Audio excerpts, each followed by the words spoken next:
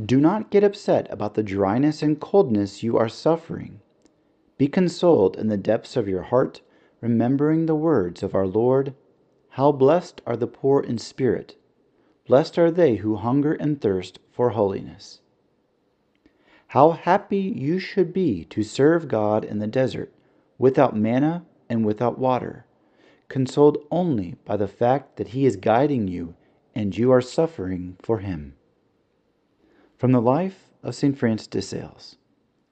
On March 6, 1615, Francis de Sales went to stay for a few days with his family.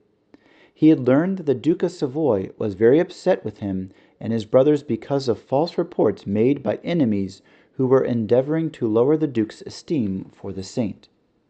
Consequently, Francis wrote to President Favre, "I spent some days at Sales, and when I was called back here at the holy time of Lent, I discovered that some calumnies were circulating about me and my brothers.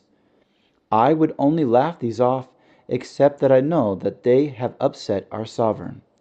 This hurts me very much because I have so often enjoyed the benefits of your kindness. But is it possible that our prince has once again believed false reports which he has already at other times found to be more fabrications?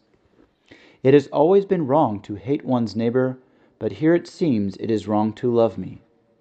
The collaterals, who are above reproach, have been reprimanded very severely only because they love me with a love due to me and my position. Certainly, my dear brother, I am proud of being loved by you, but God knows that I would not wish you to suffer abuse because of that love. There will come a day when loving me will no longer be an occasion of reproof for anyone. All today see that this prophecy has been verified. It is a great advantage to have loved our saint and to have been loved by him.